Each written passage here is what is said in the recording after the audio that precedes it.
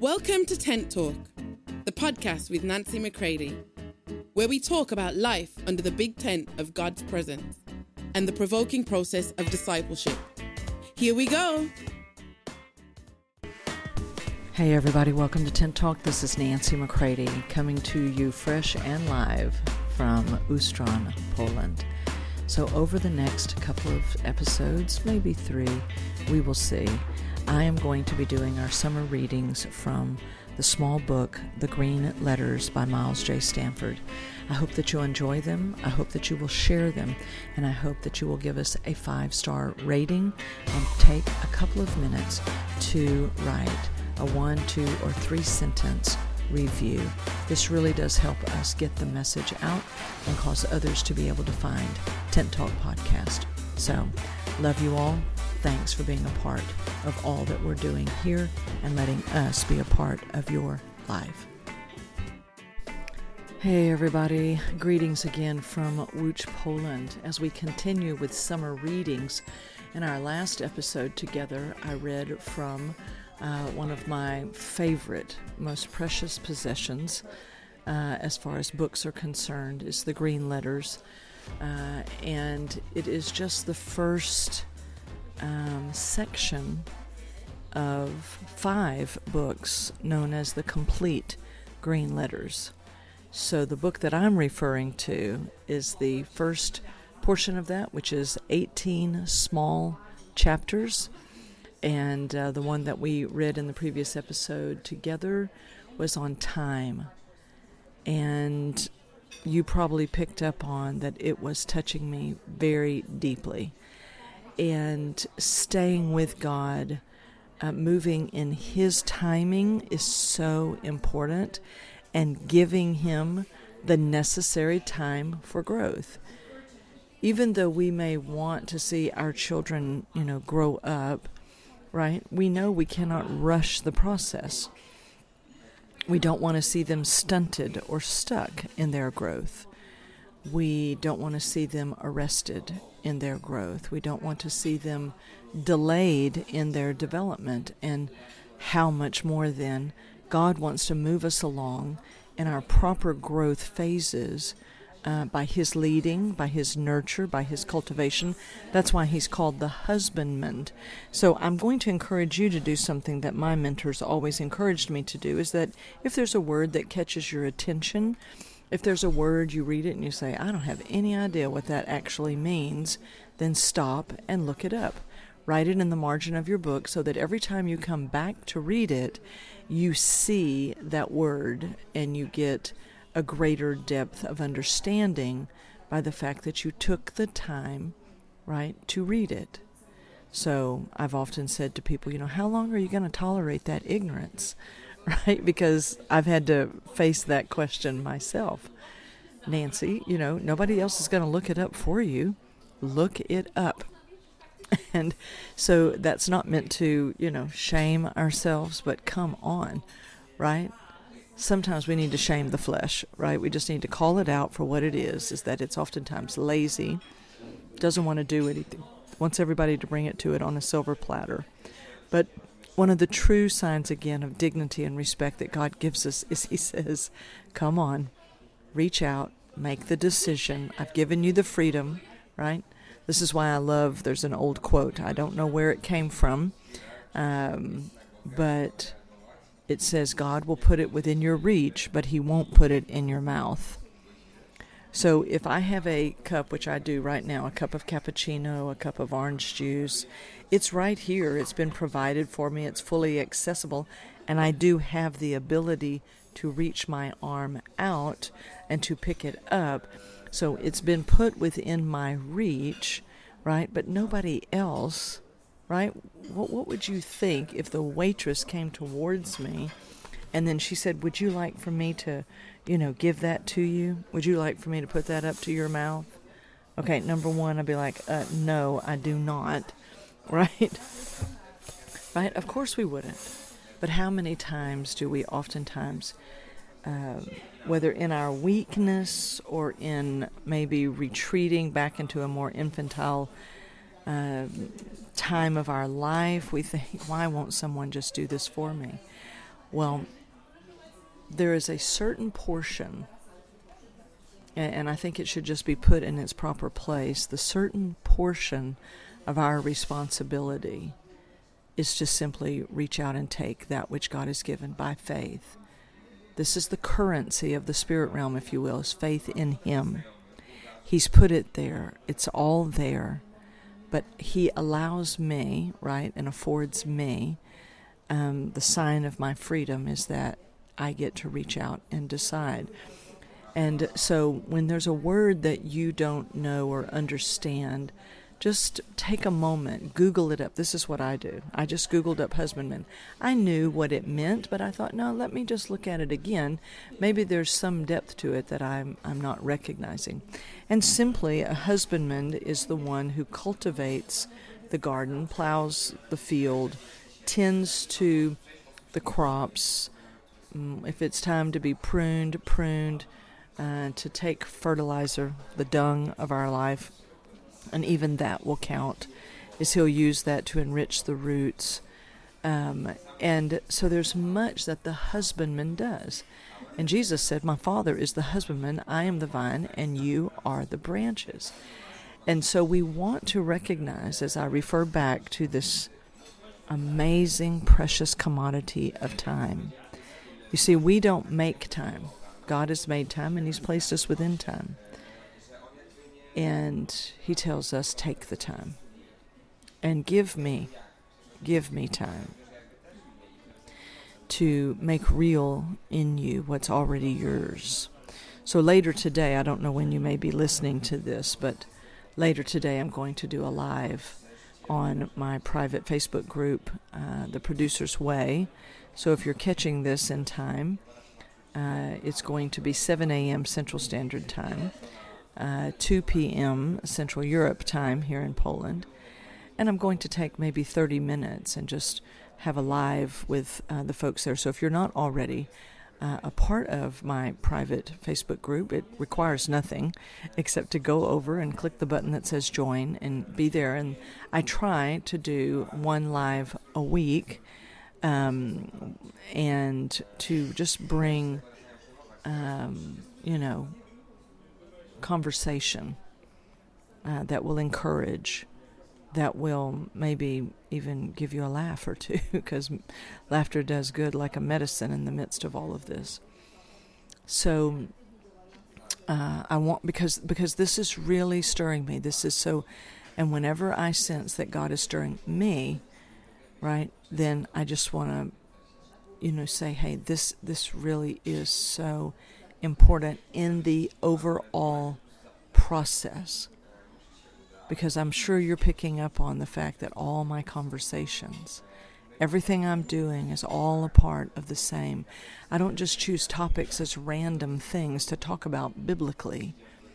No, the Father is raising us as His own and preparing us for things that are coming that He knows. We do not. That's why sometimes we don't understand why He's taking us a certain route, why it's taking as long as it does, because most of us don't understand the largeness of what we're in, the kingdom of God, what the Father is doing. Even talk like this can become so familiar and we become numb to it. And so it is the day in and the day out that prepares us, right, for what is to come. But we must live in the fullest portion of the moment that we're in. We need to live where we are. I'm longing to be home. This is the tension I learned to manage. I am longing to be home.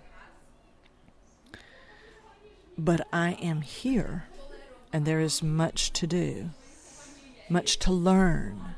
As I revisit on my journeys, I revisit places where I've planted and sown and discipled and built relationships, and those things are growing because they're organic.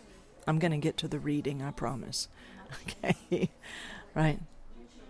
And it's not stagnant. I don't return and do the same thing. And God is on the move. Zechariah 2:13. Something's afoot in God's holy house. He is on the move, and we are moving with Him.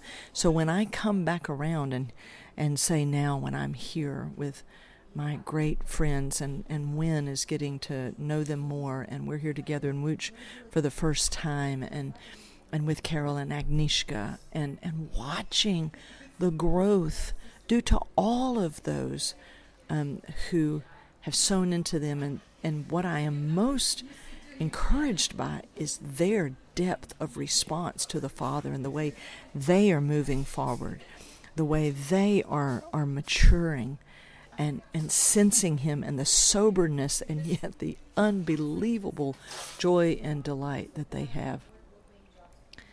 So you see, when you journey back through with people that you've been walking with now for years, and you realize, wow, God is on the move. And He's getting us ready day in and day out. So this is why I've chosen today to read chapter 14 from the Green Letters on process of discipleship, because it begins to go a little deeper in some of the things that we heard and listened to and read in the chapter on time. So if I may, let's go a little bit deeper in today, and thank you for the time that you're giving to this. I know it's a little bit longer today, maybe, but that's okay. You can listen to it in 2 drives, okay? Right? Yeah, so it's all good. So process of discipleship, chapter 14, the Green Letters. In the parable of the sower, the seed sown on good ground are they, which in an honest and good heart, having heard the word, keep it, and bring forth fruit with patience. Luke 8:15. The principle of growth is always first the blade, then the ear, after that the full corn in the ear. Mark 4:28. Therefore the husbandman waiteth for the precious fruit of the earth, and hath long patience for it. James 5:7. As this clearly exemplifies, he that believeth shall not make haste. Isaiah 28:16. For most of us, it has been a long season of growth from the tiny green blade up to the full corn in the ear. So many seek to settle for this stage, saved, with heaven assured, plus a pacifying measure of Christian respectability, at least in church circles. Here we have the believer as a normal kernel of wheat, containing life inside a more or less shiny golden covering, in fellowship high up on the stalk with similar kernels of wheat. This is but a stage, not the goal. And, like middle age, this can be a dangerous stage, one of seeking a much-deserved rest, of basking aimlessly in the fellowship of meetings, classes, etc., of ignoring or forgetting the struggles and growing pains of the tiny green blades down at one's feet, and expecting and exhorting them to just shape up and mature without delay. Well, this is all very cozy, but costly, snug, but sterile. The seed corn may be beautiful, but it is hard. The germ of life is locked up within its shell and cannot get out. Therefore, it produces nothing. Here is the reason why so many Christians, even preachers, are so unfruitful. Only one here and there is a soul winner. When the grain of corn is buried, it dies, and that hard exterior surface softens and decays in order to give nutriment to the young sprout, which would otherwise die and thus cause a crop failure. One must reckon himself dead to the hard, cold, selfish I before the softening influence of the Holy Spirit can operate, qualifying the believer in the service of God. Many want to do God's work, but are unable because of the flesh in their lives. Our Father understands all this, and He it is who takes the initiative in the matter. He drops the seed of dissatisfaction into our hearts. He begins to show us that there is far more to this Christian life than just being saved and active for Him. And it is necessary for Him to engineer our exchange from carnal, Christians to fruitful, fellowshipping disciples. From an infinite number of ways, he chooses the most effective for each individual's transition. And in the hand of the husbandman there is no fear, but freedom. We often come across Christians who are bright and clever and strong and righteous. In fact, a little too bright and a little too clever. There seems so much of self in their strength, and their righteousness is severe and critical. They have everything to make them saints, except crucifixion, which would mold them into a supernatural tenderness and limitless charity for others. But if they are of the real elect, God has a winepress prepared for them, through which they will someday pass, which will turn the metallic hardness of their nature into gentle love, which Christ always brings forth at the last of the feast. Another parable put he forth unto them, saying, The kingdom of heaven is likened unto a man which sowed good seed in his field. He that soweth the good seed is the Son of Man. The field is in the world. The good seed are the children of the kingdom. Matthew 13:24, 37, and 38a. The Lord of the harvest plants, buries Christians as seeds in a field, which is the world. Through the husbandman's patient and loving cultivation, the grain of wheat, high up on the stalk, begins to fear being garnered alone, and hungers to bring forth much fruit. Here is God's motivation for discipleship. That filial heart hunger, that family heart hunger. See, there's a word. I'm going to step in here. Filial, F-I-L-I-A-L. Maybe look that up. That filial heart hunger for fruit bearing. He finally pleads to be made fruitful at any cost, and then it is that he hears the Lord say, Verily, verily, I say unto you, except a corn of wheat fall into the ground and die, it abideth alone. But if it die, it bringeth forth much fruit. John 12:24. Whosoever shall lose his life for my sake, and the gospel's the same, shall save it. Mark 8:35. In loving response to this hunger, the Holy Spirit silently and gently begins to loosen the grain from its comfortable bindings and supports in the kernel. When the fruit is brought forth, immediately he putteth in the sickle, because the harvest is come. Mark 4:29. As a result, sooner or later, the grain of wheat finds itself not high up on the stalk, but dropped to the earth, into the cold and strange darkness. And still worse, the earth smears and injures that nice, shiny, golden coat. Worst of all, the coat begins to disintegrate and fall to pieces. All that is not Christ, no matter how nice in appearance and profession, is revealed for what it is, just self. There is a further stripping right down to the germ of life, right on down until there is nothing left but Christ, who is our life. Down, down into death. Patience, grain of wheat. Though he slay me, yet will I trust in him. Job 13:15. And here is a selected poem that he's put in.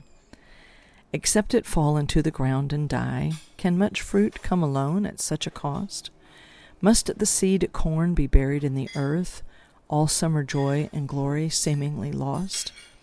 He buries still his seed corns here and there, and calls to deeper fellowship with him. Those who will dare to share the bitter cup, and yet while sharing sing the triumph hymn. Except it fall into the ground and die? But what a harvest in the days to come, when fields stand thick with golden sheaves of corn, and you are sharing in the harvest home. To you who lose your life and let it die, yet in the losing find your life anew. Christ evermore unveils his lovely face, and thus his mirrored glory rests on you. When the believer takes up his cross for discipleship, the process of death begins to set in. The disciple finds himself a seed sown by the Son, planted in a home, office, hospital, church, manse, or mission station. Whatever or wherever it is, there will be the death from which resurrection life follows.